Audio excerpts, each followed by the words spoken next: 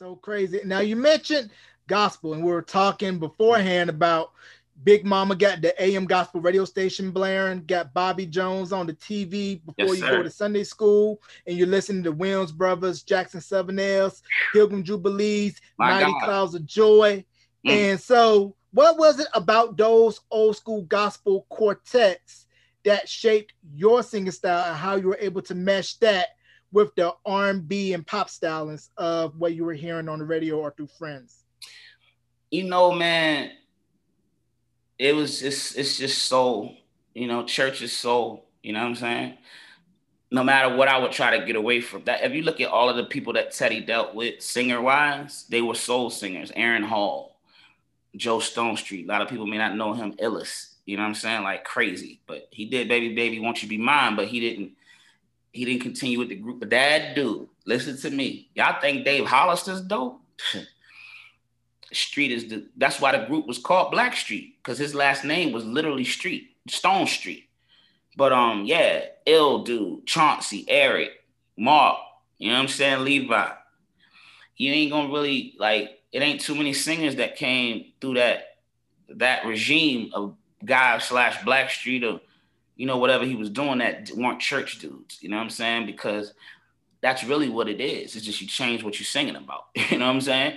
Like and I think the quartet sound, and Chauncey and Eric were in a gospel group before they became R&B singers. Like, so that's usually Aaron Hall's brother's a prophet, a preacher. All of this is and that's why now I think with the music that I've evolved into, and I couldn't really put my finger on exactly what it was until this past year when I did the new project. Because it's a mesh, man. You could grow up in church, but obviously you grow as a person, so you're exposed to other music. You're exposed to other things. So, I think that's what made Teddy dope. So he could take The Lord Is Real, okay? That song, The Lord Is Real, that was on the Another Level project. He took that song, but it was an Elder Bart sample.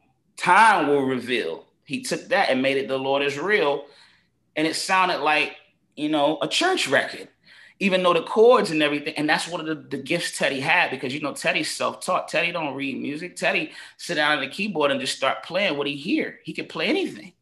So that's a whole nother story. But, that's why I think, and Teddy started in the church, okay? So that's why I think you hear that in the music. I think, the church just played a huge role in birthing, especially R&B music. You know what I mean?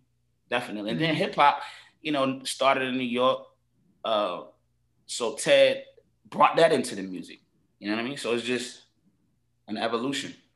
Yes, Because for sir. me, Teddy is my favorite producer of all time. And I Mm. tell people this, the first album that got me listening to gospel music was the Winans Return album with It's Time and a Friend. And listen, one thing about him,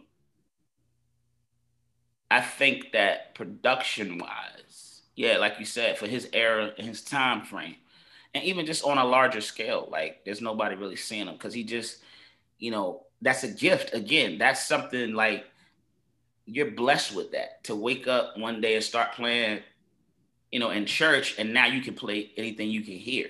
People don't do that. That's like, that's weird. Not weird, but it's a miracle. You know what I'm saying? It's a So gift. yeah, it's a gift, and it's a miracle in that God predetermines. You know what I mean? So he was already, before he was born, God said, "This is you. This is what I'm gonna give you." You know what I mean? So, Mm. um, I think he's just one of the most innovative producers as well. Even, and I think that's what, for his time, he was super innovative. He was doing things that nobody was doing. Right. And as we know, with most labels, they're very risk averse, very bottom line about appealing to the shareholders and do what you have to do to get on top 40 or urban radio. And if it's too far ahead, then it's a big risk for them. Yeah, that's why now is the best time in the world, bro, because you don't really need them. You can break forth without that now, because the Yeah, game do has it totally yourself. changed. Yeah, it has totally changed, and the world is yearning for something different. You know what I'm saying? Musically, that's why I feel like I'm excited, like I was back in Chad's room, man, because the music that I'm making now is so out of the box. It's so not limited. It's so not genre specific. It's not gonna sound like gospel music.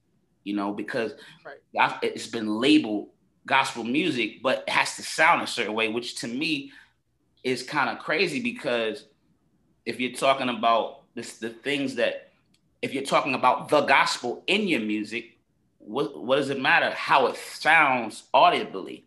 But you know, that's just the world we live in, where people want to compartmentalize things that they don't understand, and that's why I feel like a lot of what I'm doing now is for, because I feel like I'm at that place where I was with Capital, but I'm able to do what I want to do because I can do it on my own, and I can put forth what is organic for me, and I don't have to try to make the church like it. You know what I'm saying? Because at the end of the Right. day, it's for the world.